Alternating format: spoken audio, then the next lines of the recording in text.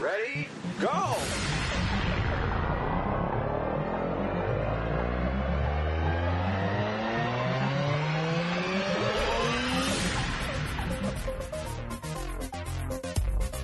I don't drink, I don't smoke, I don't do drugs. I play video games. It's the constant drive to be the best at something. When you want your name written into history, you have to pay the price. The fact of the matter is, Bill is the best classic arcade gamer of our era.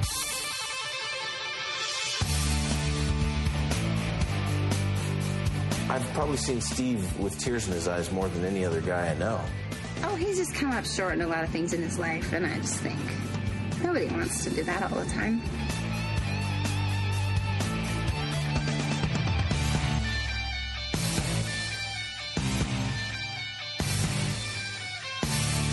Well, Donkey Kong, without question, is the hardest game. That's a tough machine. People think that the machine is possessed. The average Donkey Kong game doesn't last a minute. It's absolute brutality.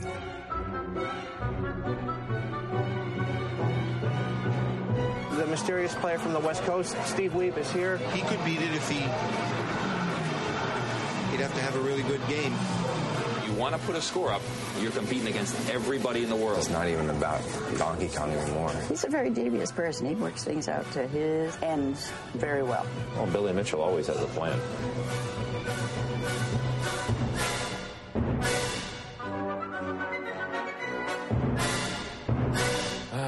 World Record Headquarters can I help you.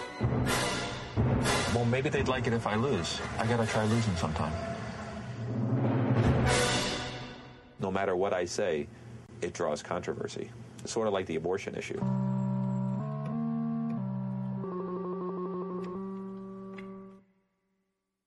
And welcome back to the Film Worldcast. Boy, do we have a film for you. A first of anything. A first documentary. A first time we're going to go pure geekdom in the world of the Kong of donkeys, otherwise known as Donkey Kong. A fist, the King of Kong in this case, a fistful of quarters. Yes. Stu. Yeah, I'm really looking forward to it. I mean, this was a film that you'd mentioned quite a while back, wasn't it, when we were looking at one of the films to do. Absolutely.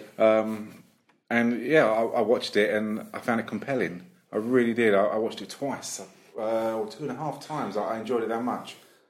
So, two and a half. Every time you watch it, you pick something different up, don't you? I know, and at the time, to like the casual viewer, starring absolutely no one famous by a relatively unknown director at the time. Yeah.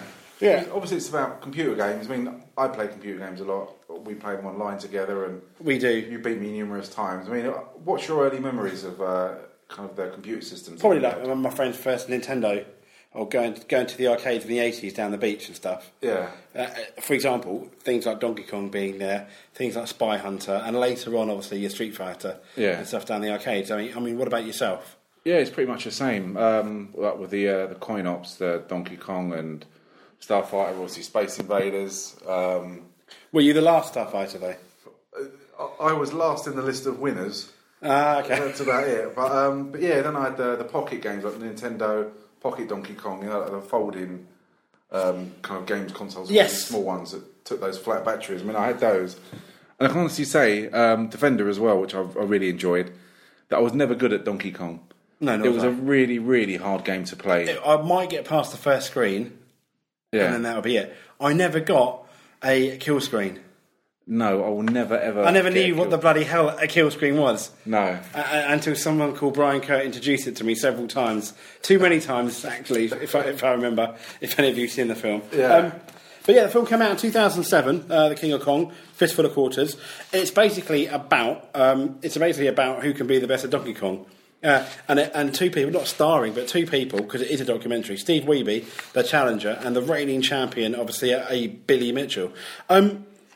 Interestingly, the film's original title was simply The King of Kong. It was later received the subtitle of Fistful of Quarters. A scripted film adaptation is also in the works, apparently. Which I didn't know. Really? Yeah, it's been rumoured. It's been rumoured for some time.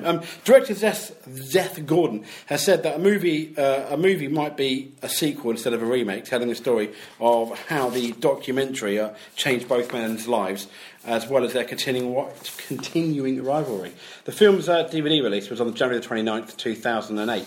And interestingly, the Seth Gordon and I think his colleague, Ed Cunningham, they shot more than 300 hours of the film to make the documentary. I had no idea of that until obviously... No. Yeah. The film was dedicated to the memory of Doris Self, who appeared in the film, but died before its release, unfortunately. She the one with a Q-Bert? I believe, previous holder of the Q-Bert record and title of oldest game champion. See, again, Q-Bert was someone who I'd never come across until I saw Wreck-It Ralph. Yeah, no, I knew who Q-Bert was. Yeah, I didn't know who Q-Bert was. And it was only when I saw Wreck-It Ralph, and then I saw this, I thought, that's who Q-Bert is. Oh, there you go. Now you know. Exactly. So see, educational for all. Interestingly, the film was initially meant to be meant to have a look at the life and times of people that go for records on these old style coin-ups. Yeah. Hence, I think the 300 hours. So there's a lot more footage actually shot. Yeah. But I think with all documentaries, I think you need a story for it to be, to be gripping, entertaining, and to appeal to the mass audience. And obviously, the story of Steve Wiebe and Billy Mitchell, they couldn't really ignore. And it made ultimately, I think, for an absolutely fantastic documentary. Yeah, I mean, I thought the structure of the documentary was really, really good, and it was done in a way that it was so compelling and addictive to watch because it was so interesting. I mean, I understand now that from speaking to you, who's done a bit more research in it, that they could have had a few more facts in there. Absolutely. But it would have lessened the tension. Yeah, and absolutely. I mean, that's something we'll go into a bit as well. I mean, this is the first time we've reviewed a documentary, so I've got no idea where we'll end up on this journey, Stu. Obviously, Graham's off. He felt that it was too nerdy looking at a documentary for Graham's too computer cool, games. No, yeah, exactly. So I wouldn't expect Graham to do anything that's nerdy because even when we went to Comic-Con, he felt threatened in the environment of being with so many geeks nerds. And he kept having to prove himself that he wasn't a nerd. No, I completely agree. Which is much of our amusement. I know, and he's the only person that can pull off wearing sunglasses in December indoors. He's that cool. Anyway, in Iowa, Walter Day, it begins, obviously founded this Twin Galaxies. Now, Twin Galaxies was a coin-up and arcade place, and unfortunately it obviously folded in the big crash. I think 1986, I think it obviously went under. But initially, they even appeared on TV, and the Twin Galaxies, there was this idea of, we tour basically America looking for champions, and having these events. An organisation formed to keep track, as it says here, of high scores achieved in arcade games. Billy Mitchell, having achieved the highest ever score on Donkey Kong Centipede in the 1980s, he remains a video game legend to this day, one way or another. And Twin Galaxies is now become like this massive global organisation. Mitchell, in obviously this film, is portrayed as unabashedly cocky, and he's very fond of self-promotion, proclaiming himself the Sauce King of Florida for a successful line of homemade hot sauces. That's basically come from his family's restaurant. He's basically used his family's restaurant down, I think it was Orlando, Florida, but down in Florida, and basically you use that to obviously do his hot sauce. Fair play to him. Yeah. And next to his family, Mitchell considers his arcade scores to be his greatest life achievements. But it wasn't only Donkey Kong. It was. He had a number of. Centipede. He had a number of records. I think possibly Donkey Kong Jr. as well. Donkey Kong Jr. and Centipede in the charts that he held all of those at the same time. That's what Steve Wiebe broke every single one, didn't he? He didn't break Centipede. I think he was. The documentary does mention he did beat the Donkey Kong. His mate mentions, Steve Wiebe's friend mentions he broke the Donkey Kong champion. But interestingly, you've got. I forgot where I was going to go now. Yeah, one of Billy Mitchell's friends. I'm trying to think. I think possibly Todd Rogers. He's the man. Mr. Awesome. Oh yes. No, not Mr. Awesome. No, not Mr. Awesome. Todd Rogers. I think he's the man that put a bogus score out there and made everyone believe that he was really the Donkey Kong champion at first. Yeah, it was when they had the photograph for Time magazine. Yeah, that's it. With the kind of the best gamers. Yeah, and he submitted a false score, and then Billy Mitchell they played live against each other. Yeah. And fair play to Billy, he completely destroyed him. But I mean, that's basically Billy Mitchell's character. Cocky, very, very fond of self-promotion, likes his little sayings. For example, what is it? I never forget one thing that really epitomises him in the documentary. He sits there, says, "Look at me. What 3 initials do you think?" He says, "Look at me. What 3 initials do you think I use?" Like B, Billy, B, M, I don't know. And he goes, USA. Yeah. And you think, Dick, I'm sorry. Yeah. Yeah. And there's going to be a lot more hate for this guy as his documentary goes on. Yeah. Now, on the other side of the country, in Redmond, Washington... Sorry, he also speaks about the Red Baron as well, doesn't he? The Red Baron... Oh, yeah, he goes... Yes, he can... He speaks about the Red Baron and loosely compares himself to the Red Baron. He said in World War II, a lot of pilots, the best one being the Red Baron because he shot down the most people. Yeah. Yeah? So no one remembers the second guy. He does. He mentions it, who it is. Yeah. And he kind of compares himself to the Red Baron. Yeah. And obviously, if none of you have seen it, which is a shame, stop and watch it now. But he kind of wears these USA ties, shirt, and he's got... I can't really explain his haircut. He looks like a Bond villain from the late 70s, early 80s, almost. Yeah, like a yuppie type. Because when I saw him, I could imagine the person to play his character would be Will Ferrell. Yeah. You know? Because he'd do it in such a dry sense of humour. And he looks like a joke, doesn't he? He does. With his American scarf, he's got his mullet. And he's grooming himself, isn't he? Yes. And it's just so funny. It looks like a character who is a joke, who's doing it to take the piss out of himself. He does, doesn't he? He does. Yeah. I can't explain it. Now, on the other side of the country, employee Steve Wiebe has been laid off as a Boeing engineer, and he spends his time as a science teacher. Lovely profession. Yeah. His friends and his wife Nicole describe him as an unfortunate figure who seems to always come up short. Yeah. He does have OCD. And he's been known as being, very good at music, sports, art, mathematics. He was a star baseball pitcher, but was injured and unable to pitch in the state championship. And they kind of make out that his one big failure that might have cost him. Yeah. And he was like the nearly man, the man that never could quite get it. And he's also a gifted drummer, but he doesn't really care to perform. Now, obviously, he's preparing to get back into the workforce. Wiebe begins going to night school to get a master's degree. And during that, he obtains a Donkey Kong machine to play in his garage as a pastime. And after reading Billy Mitchell's record of 874,300 on the internet, he focuses on mastering Donkey Kong. And ultimately, I mean, the video they show of him, he beats his score. He's the first one to break 1,006,000. And his poor wife. I mean, what would your wife think if you came home, Mr. Stewart? What do you think? If you came with the Donkey Kong machine saying, "Look, I'm going to try and beat the record." How'd that go in the Stewart household? Well, it's interesting because when they play these games, I mean, on the PS4, I love playing Hardline. Battlefield Hardline, yeah. Before that, it was Titanfall on the Xbox. Yeah, before it was Titanfall, and it was Call of Duty, etc. But if I play a game, it's a team deathmatch will last. If you play 2, say 20 minutes, something like that. When they play a game, it lasts 2.5 hours for one game. Yep. Because they are that good. So there's no way. I just want to play one quick game. And you've got to wait there. And it's an obsession. And Steve Wiebe's parents said that we think he's kind of got OCD or he's kind of autistic possibly because... Slightly, yeah. Everything he does, he throws everything into it and he's obsessed with being perfect at it. Yes. So that's kind of the character he's like. But I don't know whether it's the way these... things are edited. I don't know if it's so much in this way because all of Billy Mitchell's friends do seem absolute arseholes, including the referee. Really, up until the end. Yeah, it's Todd Rogers. You're absolutely right. I mean, and going back to as you mentioned, Steve Wiebe's OCD, you kind of almost have that whole A Beautiful Mind equation montage when he's drawing on the screen the way the barrels go, obviously with Donkey Kong. Which I thought was quite interesting. And Wiebe submits this tape to Twin Galaxies. What do you think of the tape? He's scoring. He nearly gets 1 million, and then whack my butt is his son. He's going, Dad, no, get off the Donkey Kong machine. But isn't he good?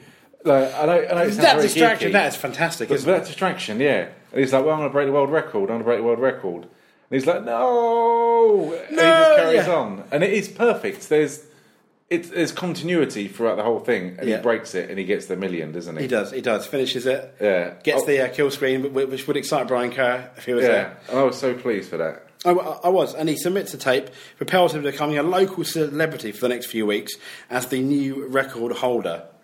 Now, it starts to get controversial now, doesn't it? After that, it's quite friendly. Because even Billy Mitchell, he's kind of like arrogant, but they don't really...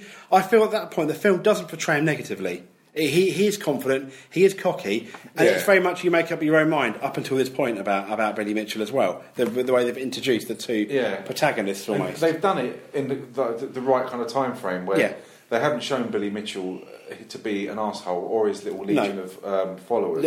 Absolutely. And it's only, as you say, when he breaks that record that everything changes, doesn't it? And the dynamics change completely. Now, Mitchell sends his self-styled protege, retired banker turned pro gamer. I think Brian can. Now, bearing in mind later on that Steve Wiebe completely destroys him, pro gamer is completely debatable, really. I think. Yeah. But anyway, but he describes himself as Billy Mitchell's protege. Yeah, and that he thought he was going to be the first one to get the kill screen. Yeah, and he really believed he was. To the point where he almost damages his car. Yeah. And that's really comical, isn't it? It's like a sketch from The Office. Yeah. And you see him slam the bonnet, the boot of his car. Dwight. Dwight. It's a Dwight moment. Yeah. And it's so funny. And if this was a film, that's exactly who'd play him as well. Yeah, I think that's it. And he has a go, and he turns around and goes, "Yeah, I only got. I mean, 300,000 is very good." But he'll say, "Yeah, I only got 300,000. It's like a phantom barrel. You can't really odds that." And he makes excuses up, but he's like the Padawan to. Not a very good one, though. Yeah, to everyone else. Self-proclaimed. That's all he is. I'm a self-proclaimed champion. Anyone can be that. You don't agree, but he's a knob. I completely concur. And they investigate Wiebe's machine. Now, Kerr finds us. Now, before we actually get into the actual machine, they go round to the house. The wife's like, "No, you're not coming into my garage." And they pretty much enter the garage anyway and start. Yeah. And if the documentary is to be believed, they start damaging, taking things from the machine and stuff, and taking pictures. Yeah, it's because... Now, but surely in England, that's almost burglary. Yeah, and it's because... and it is nonsense, because the adjudicator on the Twin Galaxies is Billy Mitchell, isn't it? He's one of the adjudicators. Yeah. How can that happen? Yeah, which makes a laughing stock of... is it Brian Day? Walter Day, sorry. Yeah. Walter Day trying to be... like the referee and saying it's straight down the line and we're independent, and that it's not. That they go through his machine and they take the circuit boards apart and they're taking pictures of the different circuit boards, and that's when they find there's a slight difference. Well, I think it's they only find a slight difference, or there isn't really a slight difference, is there? It's they find the box, don't they? From is it Schmidt? No. Yeah. They find a box from Roy Schultz, a self-styled guru and pickup artist who claims to hold the high score for Missile Command. Now, he's Mr. Awesome, isn't he? You've seen a few of his videos. No man has ever got a woman for being nice. Well, pretty much that's a nice. Yeah, and if you want to get hold of some poo-tang, you poot. Yeah. It's like, oh my god. We're going back to Porky's era here. Brilliant. He's a trope of himself, isn't he? He just wanted to be famous for a day as well. He never got the recognition. He was jealous. Yeah, and he admits that, doesn't he? He does admit that, and I'm sure, with no doubt, the way the documentary goes, he does not like Billy Mitchell, and he would like to. I'm sure he would like to see Billy Mitchell embarrassed. Yeah. But I really don't think that machine was bugged or wrong or anything like that. I don't think so. I think that the picture portrayed of Steve Wiebe is one of. He is a family man. He's dedicated to his family. Unless he's going for the champ. Unless he's going for the record. Yeah, yes, he's going for the record. But he doesn't come across as the person who will break the rules, because he will go to play live in front of people on different machines. It's not like he still does that. You can YouTube it. Yeah. Comic-Con 2013. He got a kill screen. Yeah. So he's that kind of person.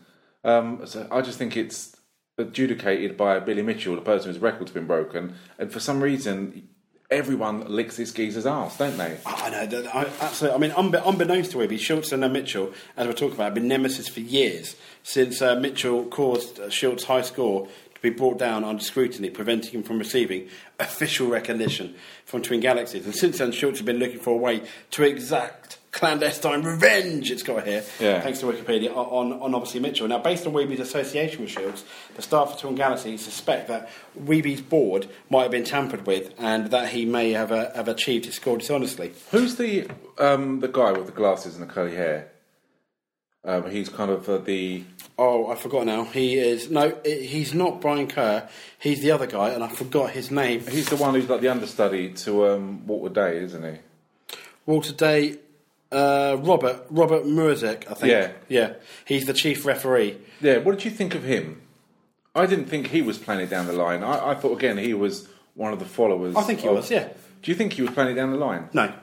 You thought he was a follower of Billy Mitchell? Yeah, because he even said, Roy Should would love nothing more than to take down Billy Mitchell and to discredit Twin Galaxies, etc. But I don't think, as you said, they found this box, and you kind of feel that why were they there to begin with? Number one, after doing that, and it's the way they did it. Yeah. It's not knocking the door. Oh, do you mind if we can have a look at? Because let's be honest, Steve Wiebe, if he was there, and I'm sure if they knocked on the door, if he had a free hour, I'm pretty sure he's the type of bloke that would have gone, yeah, sure, go ahead. Yeah. What powers have they got? They've got entry. I know. They've got no powers of entry. They're not. No, they don't. Police or the I know. In England, you need a thing called a warrant or something to enter someone's house potentially. Yeah. Who are you? Oh, Twin Galaxies. Go on then. Right, go on then. Yeah. We're just taking your PlayStation 4. Yeah. There's no point arguing. Yeah. There's no way you got 30 headshots in that last game of Battlefield. Yeah? Look, there's a dodgy board here somewhere. I'd agree to that.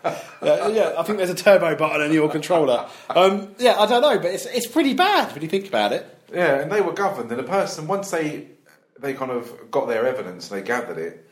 But I think they already made their mind up. Yeah, but they would report back to Billy Mitchell, which is a joke. But it got worse. This whole reporting back to Billy got worse throughout the documentary. I was getting angry. It was pathetic. Now, so based on Wiebe's association with S.H.I.E.L.D., the staff of Twin Galaxies suspect that Wiebe's board might have been tampered with, and that he may have been achieved his score dishonestly, and as a result, his score gets taken off, which destroyed him because he was on the news. It was kind of a town celebrity, wasn't he? Do you think? Part of it makes me wonder that also, if it wasn't made such a big deal on the news, whether they would have done it as well. It's high profile. I don't know. I'm assuming they probably would have done. I think they would have done. I think they would have done anything so Steve Wiebe couldn't have had that score of over 1 million. Because bearing in mind, he would have been the first person to clock over 1 million, wasn't he? So he wanted to discredit him in any way possible, and Billy Mitchell didn't really need to do that because he had so many henchmen. Yeah. Who was going to do it for him? He was in ultimate control. I mean, most of the shots, it wasn't him leaving his house. It was people doing stuff for him, which was ridiculous. Sad. And it just made a whole sham of Twin Galaxies, really. Yeah, you're right, actually, for especially considering later on, and even before, I think he mentioned when the documentary started, that they did have an affiliation with, for example, the Guinness Book of Records. Yeah. And now, in order to prove his gaming skills, Wiebe travelled to Fun Sport Arcade in New Hampshire to perform a high score live for Twin Galaxies, found a Walter Day and other high-ranking members of Twin Galaxies. And Fun Spot is the kind of mecca for... Yeah. It's got all these old machines. Yeah. What did you think of the people they interviewed there? Like the start of the film and throughout the film, they interviewed a lot of kind of gamers. A lot of them, like myself, but a lot of them were cliche. You could tell they're geeks, nerds, whatever you want to call it. Yeah, and I'm not trying to be. I am stereotyping, but if you think of a stereotype, if I said to you, there's a guy that is obsessed with coin-ups, and he's about mid-30s to early 40s year old. That a lot of them are probably the image you'd conjure up in your head. I know that's not very nice. Yeah, but it's true. But I loved it. When they said, I don't drink, I don't take drugs, I'm just addicted to gaming. That's brilliant. I love that line. Yeah, I thought that was brilliant. But they were kind of very passionate about what they did, and they were very harmless people, and I'd hate to think how much they spent down at the Fun Spot. It must be loads. They must have just caned it in. They really must have done. And there's so many games there, but they were all... It's a place where you can go to play all old school retro coin-op games, which I really, really liked, and... If you want to break a record, that's where you go to do it, isn't it? I think that's brilliant. Yeah, I love it. I'd love somewhere like that here. Yeah, I mean the closest we got, we used to have the Trocadero down in London, but I think that's about it. Yeah, and there's, it's not as big as it used to be. But no, it's kind of the more modern, the better game. Yes, yeah, and you've got all these silly especially down at the beach now. You don't really have coin-ups anymore. You've got this whole get a token for, it's almost like gambling for kids, really, isn't it? Like get all these balls in the hole, smash all these things on the head. Yeah, tokens. I'm trying to... Well, there's nothing I said there that can be taken another way. I said smash the balls in the hole and the things on the head. There's nothing that can be taken out of context. I know, I'm just really immature. Well, I don't know. I'm glad Josh and Graham aren't here. That could have gone a different way. Okay, so... Our mate Weeby, he's there, hoping to confront Mitchell and play head-to-head. Mitchell does not attend, which is a massive exclamation mark. He sends Kerr to observe Weeby's play. Bear in mind, it is only something like 20 minutes from his home address, isn't it? I think, no, that was the last time. That was the last, towards the end of the documentary, I think. Oh, was it? Yeah. I forgot now. I don't know whether they're at Fun Sport right at the end or whether it's somewhere else. I'll have to check that. But yeah, at one point it is only about 10 minutes. Yeah. Or 10 miles or something like that. Isn't Considering the fact that he's travelled like 300 or something stupid like that. It was 3,000 miles, wasn't it? No, that's ridiculous, isn't it? Yeah. You know? So he sends Brian Kerr just prior to the kill screen. Kerr is seen gathering a large crowd to witness Weeby's achievement, and Weeby reached the kill screen and also achieved the new world record of 985. But before he did that, that's right. He was floating around, and that's when he kind of was a self-proclaimed prodigy of Billy Mitchell. And he walked along. He said, "Oh, this is Steve Weeby, the boy from the West Coast. He's kind of the stranger out of town." Kind of really trying to belittle him, really, wasn't he? And it's an earshot of Steve sitting down playing the game. And then he reports back, and I'm so pleased the cameras follow him. And as the scores progress from what Steve Weeby's getting, he runs back and rings Mitchell. Yeah, he's now on 300,000. He's on one life still. Yeah. And then he goes back again and reports on 700,000. And you kind of think, Jesus, you're such a creep. This guy is a real creep. There are no nice qualities. Whether it's been edited like that, so you get that impression. If it is, that the editor did an amazing job. Because he comes across as someone who is just a wannabe and is desperate to hang on and be in that clique of Billy Mitchell. And he keeps reporting back. And when, as you say, when he's going to get the kill screen, the kill screen is because when you play these old style cult games, that they basically, you've used the memory on the game, you cannot go any further, that all of the memory is used up, and the game kind of theoretically crashes, doesn't it? And your score's recorded. So, and he says, oh, he's going to get the kill screen. So, and that's when he says, I thought I was going to be the first one to get that. Not that he's ever stood a chance of getting anywhere near it. No. And as he walks around the arcade telling everyone... It says that at the end of the documentary, Brian still hasn't seen a kill screen or something. That's it, which is great. But it's the way he tells people. It's as if trying to psychologically put Steve Weeby off, isn't it? Yeah, we're going to get a kill screen here. We're going to get a kill screen here. Yeah, what an arsehole. And he doesn't clap, does he? Everyone else claps when he gets it. He doesn't like it. Yes, which makes you think, as you mentioned, I think earlier after we first watched it, he's doing that to try and put, obviously, Weeby off, as you were saying. And I never really saw it that way. I just thought he's being a bit of an arse. But no, I think you're absolutely right. Yeah. Especially when he doesn't clap. No. Yeah. He just stands there. Just stands there looking quite upset, really. Yeah.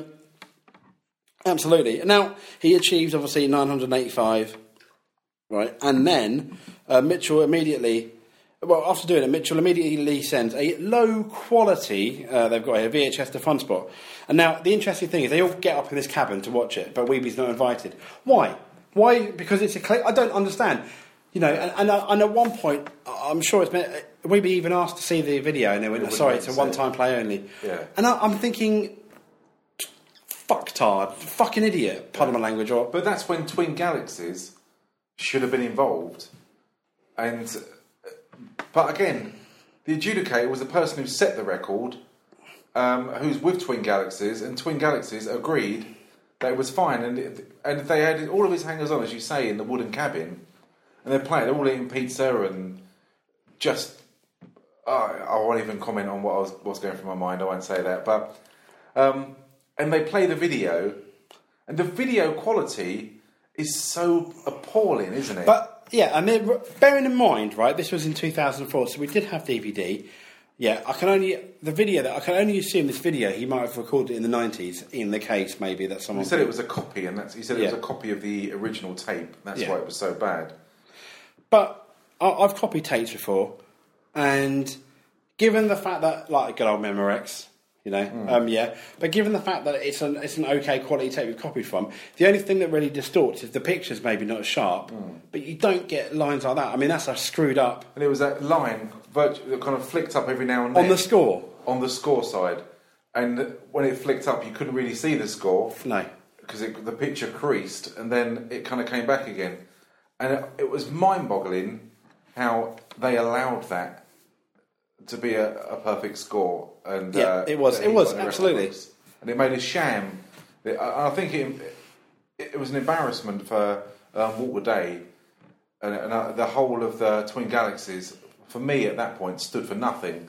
If they were going to adjudicate this and allow this to be the highest score, it made a sham of it. And you can see it destroyed Steve Wiebe, didn't it? And his family. It did. It absolutely did. And it's I mean, it shows what a hypocrite Billy Mitchell is, because he repeatedly asserts that live scores are the only credible ones, and he says that like 2 or 3 times. He references if Tiger Woods plays on his own and gets a 59 because it's not in front of an audience. Big deal. Yeah. Like, it doesn't count. But as you say, he's never plays for an audience. They keep going back to old footage, don't they? They do, and even his wife said. I mean, he has since played live, obviously, Billy Mitchell. But prior to this documentary, when they ask his wife, she says no, he's never played live either, which is not particularly great. Yeah.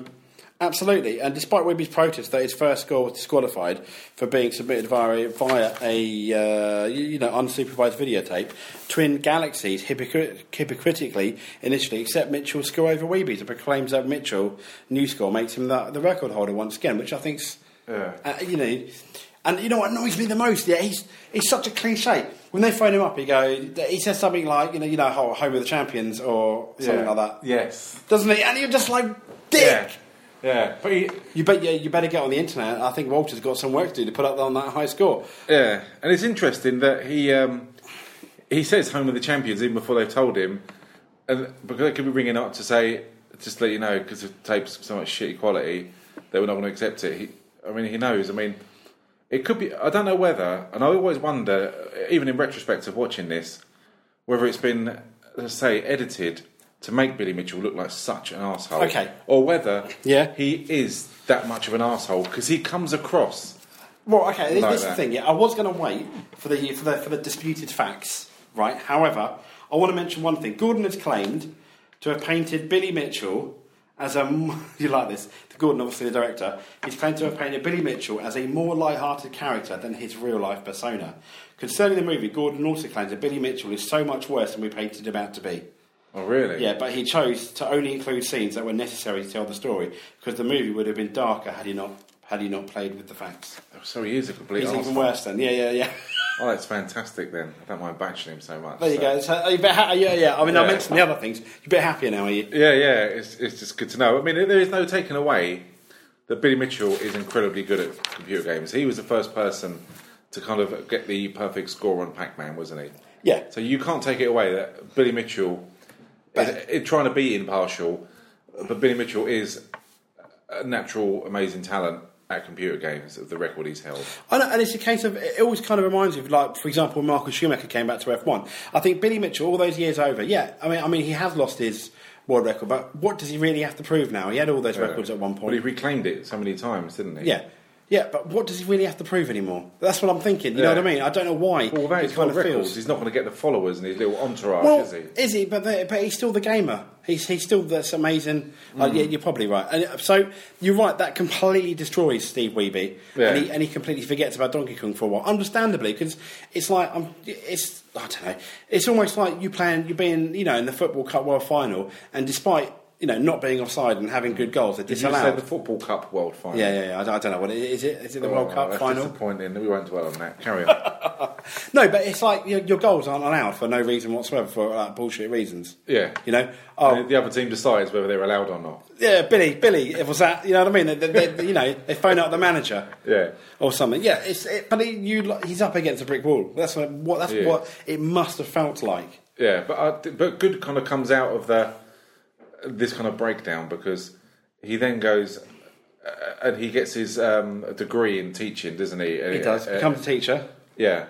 So that's the really kind of the upbeat side of it. That again, he focuses on his teaching. He's been doing that for about a year in a high school, and he's got that to focus on. Yeah, absolutely. And he seems to be quite a good teacher. They seem to like him when they interview the people. And 9 months later, Weeby learns that Guinness World Records wants to publish several of Twin Galaxies records, including Mitchell's latest score. Now, Weeby and his family travelled to Hollywood, Florida, near Mitchell's home, to challenge him in a public competition. And there's even posters, isn't there? Yeah. Steve Weeby versus Billy Mitchell. They're almost setting it up like a boxing match. They kind of... I forgot what Walter Day says initially. I can't remember what he says now, but as you say, he's kind of selling like a Clash of the Titans, isn't he? Yeah. But it's again, I felt so sorry for Steve Weeby on this front, because it leads to again so much kind of heartbreak, and it's piss take as well, isn't it, by Billy Mitchell? The fact that he doesn't turn up, and Steve Weeby is so obsessed. You can see he's obsessed with playing this game and wanting to meet Billy Mitchell.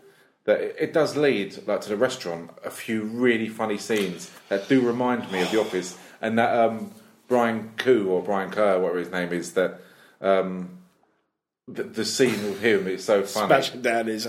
it's when because they play at the I can't even remember what it's called now, the place where they go to, but he gets in the Guinness Book of World Records. In a way, it's quite a shame, because it's just by default that it's only him that turns up, isn't it? Yeah. Billy Mitchell doesn't, and obviously all around this, Billy's trying to beat his score. Unfortunately, to cut the long story short, he's not successful. But they all go out to dinner. All his mates, and they're waiting for Billy. It's at Billy's restaurant. Yeah. And and Steve Weeby turns up with one of his mates. This is hilarious, isn't it? Sit down, and then what is it? Brian Kerr, or whatever, is on the phone. No, it's Todd, his mate. Is on one of his freaking followers. Anyway, is on the phone, and he goes, Billy, he's here. He's coming uninvited to a bloody restaurant. You don't need to be invited to a restaurant. I know it's your own restaurant, but it's a bit. If the Harvester said we're only doing invites, they'd shut down pretty quick, wouldn't they? I mean, he said, Steve Weeby's turned up. He didn't turn up with me. I confirm he didn't come in here with me. As if he's going to get told off or punished for some reason. The fact he had to confirm it and repeat, he didn't come in here with me. It's purely on his own. And he came in with Walter Day, didn't he? No, it wasn't Walter Day. It was somebody else. No. I forgot who it was. I don't think it was. It was somebody else. It's so funny that he told him, he's in here. I didn't invite him. Just so you know, I didn't invite him, okay? To confirm that. But it's pathetic, isn't it? And then you've got Billy's car, because it says, obviously, driving past. Driving past. His own, I'm not going to go to... Because I'm pretty sure it was his own restaurant, wasn't it? It was, yeah. I'm not going to go now to my own restaurant. Get a life. Seriously, man. I mean, come on. Yeah. It's ridiculous. I know. I like that. I had more respect for Ivan Drago, despite killing Apollo, than I did bloody Billy Mitchell come the end of this film. But it is one up for Steve Weeby on that one. I thought, fair play, you go into his restaurant. Yeah, absolutely. Yeah, because now, I know somehow Steve Weeby, I think, might have got on with Billy Mitchell a bit better than the documentary portrayed, because he did have his telephone number. Yeah. And he did try phoning up, leaving a message. Fair play to him for that. But the fact that Billy Mitchell, he didn't turn up. Mitchell refuses to accept the challenge by not turning up, and Weeby fails to surpass 1 million points. Nevertheless, Day, on behalf of Twin Galaxies, finally acknowledges Weeby's integrity and credibility and apologises for how Weeby was treated. Because I think Walter Day basically realises how bad Billy Mitchell was, and obviously Todd, his friend, they're interviewing Billy Mitchell. They're sitting down and they're talking about Steve Weeby as a standout guy, doesn't he? His mate. Yes. Yeah. He's a top bloke. He's kind of like, I think he realises that poor old Steve has taken all this crap. But what do you think brings that kind of a change of mind? Do you think it's because now they're affiliated with the Guinness Book of World Records, which is known I never really thought about that. It could be to try and save face. Yeah, to try and save face, because everything's now being recorded, and it's kind of not, in a way, not really being adjudicated by them so much, is it? So, no. And I think I felt to save face, that it's either to save face, or he just realised that he had an epiphany that Billy Mitchell was actually a complete dick. It may well be. Because he realised it's also a documentary, it may well be a bit of both, because when they span to Billy, he goes, I can't comment, I don't even know the guy. Yeah, but it's a bit like, you can't comment now. Bear in mind, we don't know when exactly this is filmed. But if it was filmed after even the first event, that's for a fun spot, right? I don't even know the guy. It's not like he didn't have a chance. You know what I mean? So you are a douchebag anyway. I got the impression it was around like 2008 or something like that. Well, I mean, the film came out in 2008. I think the DVD. The film The film was, I think, released in 2007. The film was released, yeah. A lot of footage is 2006, isn't it? Yeah. I don't know. I mean, because you've got that one scene where obviously you've got Steve Weeby playing, and Billy Mitchell walks past, and Steve even says, "Hello, Billy," doesn't he? Yeah. And he goes, "There's some people I don't want to talk to here." Yeah. In quite clearly the earshot. Oh yeah. Now, interestingly, Billy has stated no. Steve and I did talk to each other, and the director has apparently said no, they didn't talk to each other on that particular day, which is quite interesting. But well, the kind of footage doesn't stop; they just show it from a distance, don't they? Yeah. No, exactly. And obviously you've got Billy's. I think doesn't he refer to his wife as a trophy? Yes, as well. And she is really a trophy. I mean, she's nothing special, but he is punching. No. He is punching above his weight. I mean, you can tell that she may have been, for example, like the hot girl at school, maybe at one point, potentially. Yeah. Or whatever. You know. Yeah, but he just looks a cliche of himself, doesn't he? Yeah, but he's walking around there like he's King Muck or Lord Muck or something, isn't he? Yeah. The way he's walking around like the arcade and does not even play. Yeah. I mean, there's been so many good quotes from this film, really. Yeah. Most of them are from Billy Mitchell, aren't they? But, I mean, it says, going through, I don't know how kind of factually correct this is, but they just say on the 26th of the 7th, the 26th of July 2007, on the 25th anniversary of Mitchell's first world record-setting performance, he retook the Donkey Kong world record of a score of 1,050,200, and then that was surpassed. Cause it's interesting. That's why I don't know how factually correct this is, because it's different. It's different on Weeby's page. Yeah, I've got here world record stats since the film was released on July 13th. Instead of you got it here. Mitchell scored 1,050,200, inspired to attempt the record because of the new movie The King of Kong was crowned. Who got 1,050,200? But according to Wiki, it's Billy Mitchell. Yeah, he retook the Donkey Kong record. Then it says that was surpassed on February 26, 2010 by Hank Chen, who was temporarily record holder, Donkey Kong. And it says Mitchell reclaimed it back again. In 2010. Yeah, in 2010. And then Steve Weeby once again took it. In September 2010. Yeah, then Chen retook that back again. Then it's improved 4 times over the next 2 years, setting the final record at 1,138,000. And then some guy called Robbie Lakeman broke Chen's record. Yeah, of 1,141,800. I mean, they are incredible scores, aren't they? They are. Considering Brian Kerr couldn't get above get even half that. Yeah. You hear that, Brian? Brian, you protege wannabe. Absolutely. Now, yeah. I mean, there's a few things in this film that are questioned. For example, on August the 17th, 2000, a guy called Tim Shisby, I probably got the last name, he reached a high score of 879,200 points. Now, this accomplishment, it was recorded on videotape, and it would have broken Billy Mitchell's initial record. However, in response, the film's producers claimed that Tim Shisby's consistently disputed record was impossible to verify and did not merit inclusion in the film. Oh, really? Apparently, yeah. Now, Steve Weeby actually held the score record for almost 3 years, and when his videotape score of 1,006,600 points was rejected, the record actually reverted to Weeby's own previous record in 2003. It did not revert to Billy Mitchell's 1982 score as implied by the film. However, there is evidence that Weeby's 2003 score was reclassified to a different category months after its submission, leaving the earlier record in place. And then, the final thing, Mitchell's videotape record sent to the Fun Spot event was actually discarded after the event, and Walter Day apologised for the mistake of approving this videotape without the benefit of a complete verification process. The score reverted back to Weeby's score achieved at Fun Spot. See, that's great in hindsight, but at the time, that destroyed Weeby. Yeah. Because of Twin Galaxies, I think everyone was caught up in the moment back then, weren't they? They were. All of Billy Mitchell's followers. It was like all his followers versus Steve Weeby. I mean, I thought, and to be honest, big credit here to the kids, for example, and especially his wife. Yeah. I mean, she obviously knew. She kind of was like, well, he's going to do it, so I might as well support him. Yeah. Because of the way just the way my husband is. Yeah. And she didn't she? And I felt I actually had a tear to my eye the first time I watched it when she started to cry, saying everything. He's done. This will be the first thing, and they're trying to do it, but it means so much to him. Yeah. And then she started to get tearful on how unfair the whole situation was. Yeah. Now I know it's only, as far as some people will say, it's only Donkey Kong, but no, I know I'm going to exaggerate, but let's be honest, no human being should be treated like that. I mean, the way he was. No, when he's trying to get a score.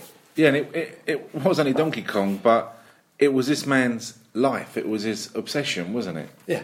So, I mean, it definitely his life for a few years. Yeah. Bearing in mind the 9-month break. And he's a good guy as well. That's the thing. He is a decent guy.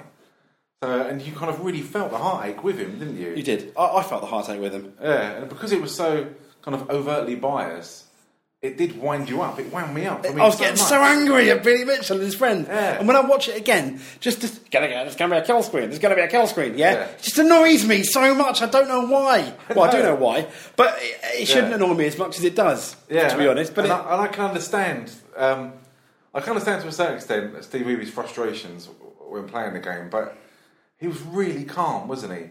Yeah. Even when he lost and he was only getting scores, which is low for him of 400,000 or 300,000. Absolutely. But when I play Call of Duty, I rage quit. Oh no, I never see. When I'm playing Destiny, I never quit. I got to do it for the team. I got to finish. No, I'll play Team Deathmatch and I'll spawn. I'll get kill spawns, but I'll spawn in front of someone.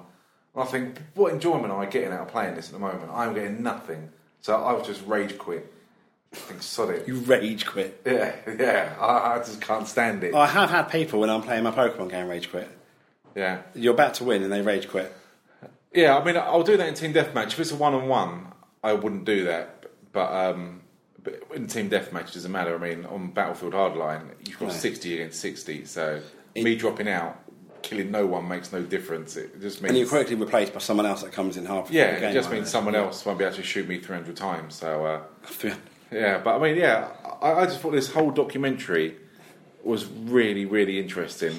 And it was. No, absolutely it was. And I don't know if it's because I am a gamer and I'm a generation of going playing those coin-op machines and really enjoying them. And I think it might be Walter Day says it that these kind of games are the best games in the world because they are so simple. And the objectives are so simple as well. Yeah. Such as like Space Invaders and Defender and Pac-Man and things like that. They are such simple games, but they are so addictive and it is an obsession. It is, but and they're all about scores. And even in today's games, you look at, for example, you get the most kills or your kill death ratio, which is still a fairly simple way of scoring, isn't it? For example, like in things like Project Cars and any racing games, either to win, you get the most wins, or the other thing is a lot of people you get, credit of having the quickest time on a certain track as well. Yeah. And you will have these league tables. So I mean, it does carry on. But yeah, you're right. These games are simple. There's not. Donkey Kong was funny enough. The history of Donkey Kong was initially, I think they had like Missile Command, or there was some weird space shooter that Nintendo made. Yeah, I had Missile Command. Yeah, or I don't think it was called Missile Command. It's something else, and it wasn't. It was made by obviously, I think Nintendo, and it wasn't doing very, very well. So to these people,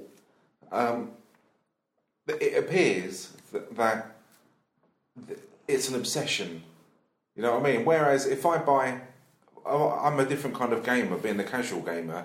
When I buy these games, it's for entertainment, not obsession. It's for entertainment, and it's for kind of just a change of lifestyle. As in, I'll play it, and today I'm going to be a SWAT, and I can do it, and you get into the character role, and it's kind of more fun. It just draws you in, doesn't it? But with these people, they want to be the best. Yeah, it's just about a league table. Yeah, but I think it is. I mean, when I've gone. I can only I'm nowhere near the talent of any of these people. But when I've gone on, for example, when I've gone on, for example, on Project Cars on the PS4, at one point I'd got quite obsessed with it for like a whole evening, and it's nothing like the time these people are. But I ended up being like third best, I think, in the GT3 category around the world at Donington. Like in the whole world on the Donington track. You seen me on Facebook. Yeah. Like a picture, which I was quite proud with. And I could kind of understand how it can be quite easily. People can be obsessed, and to the point where we've all played games where you're trying to get to the level, and you imagine trying to get high score, you think, oh, just one more time, I nearly got it then. That's the reason why. And it can be quite addictive. It is an obsession and it is an addiction, but I think, like everything controlled and maintained, then there's nothing wrong with it. No, that's the thing. I mean, slightly different, but things like, for example, World of Warcraft and stuff, and even Championship Manager, you've seen, has been the start of divorces. Yes. Isn't it? You know, and people becoming a bit too obsessed Yeah. with obviously computer games, and it is. I don't want to say a drug, but there is obviously an addiction there, like gambling and like other things. I mean, because I think TV can become an addiction. You're watching you getting obsessed with 5 or 6 shows, and that's your whole evening for the night, for example. You know, so but there is obviously that addiction there. So.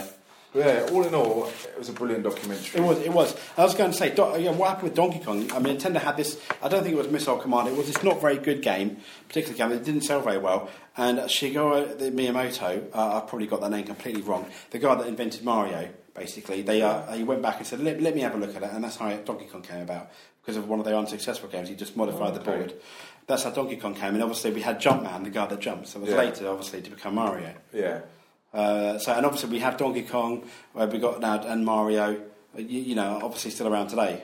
Yeah, my house is full of little fluffy Mario characters. So. Yes, absolutely. All of the Mario characters. Yes, brilliant. I mean, they've got, coming out on the Wii U, they've actually got a Mario Maker where you make your own Mario levels. Oh, really? Yeah. Which I'm going to get for the little one, which is quite interesting.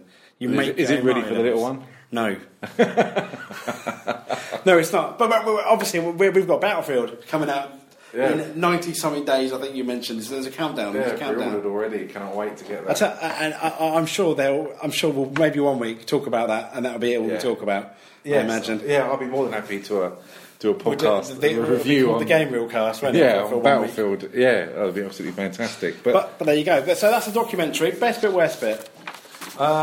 Points. I think it's very hard on a film to do the best bit, worst bit. I just really enjoyed the experience. I found the whole thing very addictive to watch and compelling. It was just really interesting. Did you think it would be that addictive to watch when you started to watch it? What was your thought when you said? Because you came to me, you suggested the King of Kong after I said let's watch it because Graham can't make it, so we're not doing the Transporter 2. What did you think though when you started to press play? What was going through your head? Luckily enough, I found the whole movie on YouTube, which was fantastic. Unfortunately, for some, it is on YouTube. Yeah, but I didn't know what to expect. I didn't know whether it was about just 2 different guys who kept going to these different contests, like when we were at Comic-Con, when they had the Mortal Kombat. Yes. And whether it was like that, I didn't realise that the story behind it with regards to Twin Galaxies. Yeah. And the fact that they'd be adults as well. I didn't expect them to be kind of adults with families and good use of music as well. Like best around. I mean, that's all. Yeah.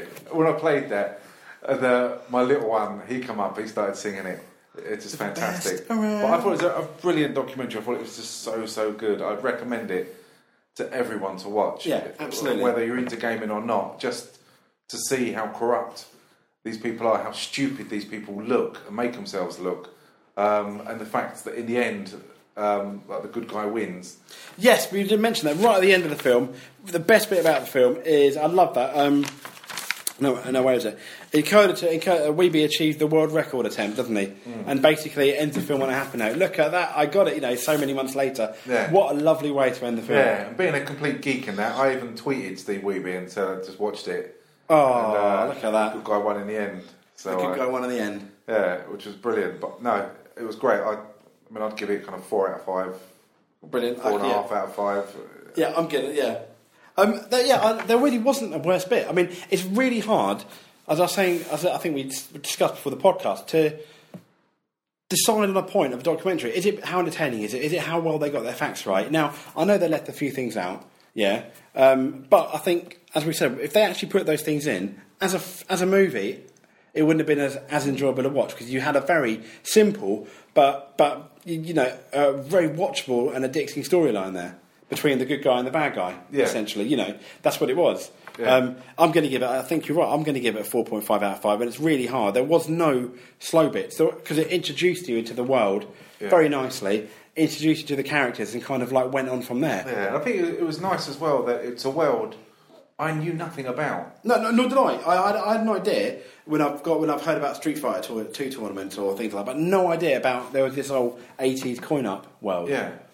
Yeah, and I kind of, it's made me go to look at different computer games to see what kind of records people are setting and see what scores they're getting, especially ones that I've played. I mean, I'm such a casual gamer. I mean, I love playing online. I mean, tonight we'll play Project Cars online. Yes, absolutely. With Alex as well. So that's kind of as far as it goes. But to see these people play for 2.5 hours as an obsession, and it is their kind of profession. I mean, obviously, apart from his kind of sources and everything like that, Billy Mitchell did really, really well off the back of being the world record holder for 20 odd years, didn't he? Yeah. So it's just, I found that fascinating and a real insight into the world of gaming, which I really didn't know existed. No, nothing like this. So yeah, I mean, the first documentary, I thought it was a great choice. I really enjoyed it. Yeah, quite an easy documentary. But as I said, I think anyone can watch it, even if like your other half doesn't like computer games. There is a story there. Yeah. And it is about like people that you can, like Steve Wiebe, you can relate to. Yes. And his family, you can. Billy Mitchell, not so much maybe, but there's people you can relate to in there. Yeah, I thought it was great. Which is brilliant. So next up for us, it's either going to be the last of the Star Wars films, or it could be Transporter 2, or it just could be anything else. I really don't know.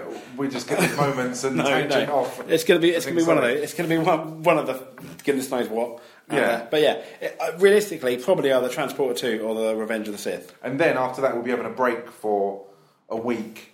Because I'm on holiday. You're on vacation. And then we'll be back with something else, which is probably just as strange. There's a few weird films that I'd like to do. So, absolutely, yeah. And we also mentioned maybe doing a bit of James Bond near the time as well. Yes. And then by the time that's all done, it'll be December. It'll be back to what Christmas films we're doing. Well, yeah. And as well, I think we'll be reviewing Star Wars when it comes out. Definitely. Possibly Star Wars the Christmas edition, because even if it lasts half an hour, that's awful. Yeah, that's awful. But no, it's been great. So I hope you enjoyed the podcast, and you've noticed for the second podcast running, the language has been a kind of I think there's a couple of Fs, but that's it. There's a couple of Fs, but yeah, it's not been as bad. There's not been any kind of rage. I haven't need to... No. Yeah. It's been great. Absolutely. I hope you enjoyed listening. Visit the website. Thanks for following us. It's amazing how many followers we're getting and how many people are downloading this podcast. So if you like what we're doing, let us know. And if there's any films you want us to review, whatever they are, whatever the kind of genre they are, we'll try and find them and we'll do them. And it's been great, so it's goodbye from me. And goodbye from me. There'll always be the argument that video games are meant to be played for fun. Believe me, some of it's a lot of fun. Video games are meant to be played at home, relaxing, on a couch, amongst friends, and they are, and that's fun.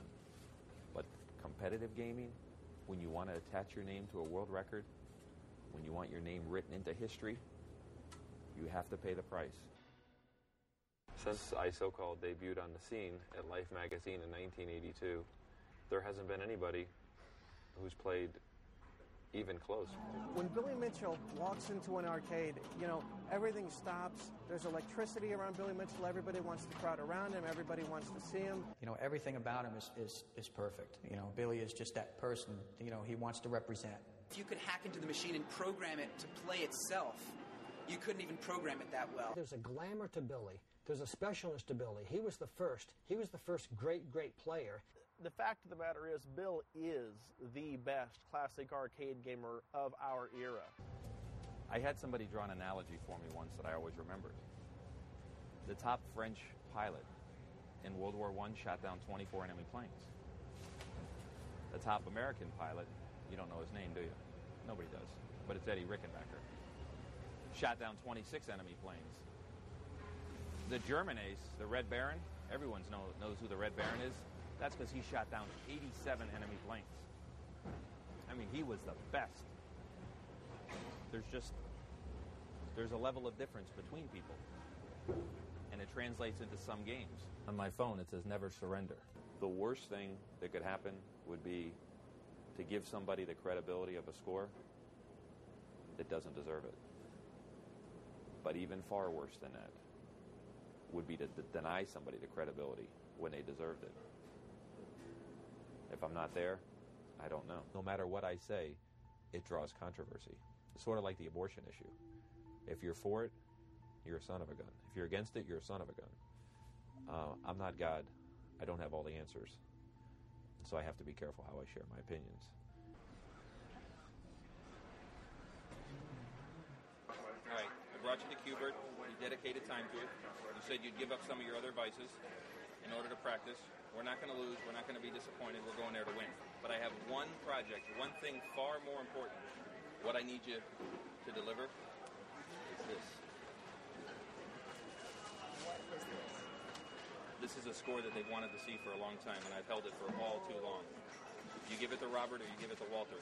You can lose your luggage. Don't lose the tape. Okay? I'm doing it just for the fun of it. When I do an actual score, I'll do it in person. He's a very devious person. He works things out to his end very well. Brian Koo is there. He knows everything to do with the tape. He knows to guard the tape with his life. I explained to him he could lose his life, but don't lose the tape. Oh, and look at that. And with the bonus, we have the first million-point game of Donkey Kong. And the score reads 0, 6 zeros all the way across.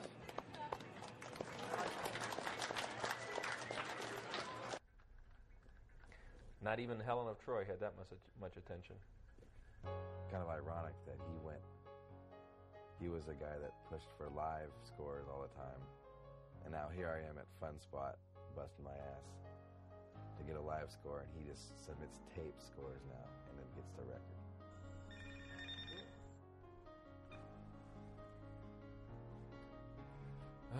World Record Headquarters can I help you? Work is for people who can't play video games. Billy Mitchell. That's right.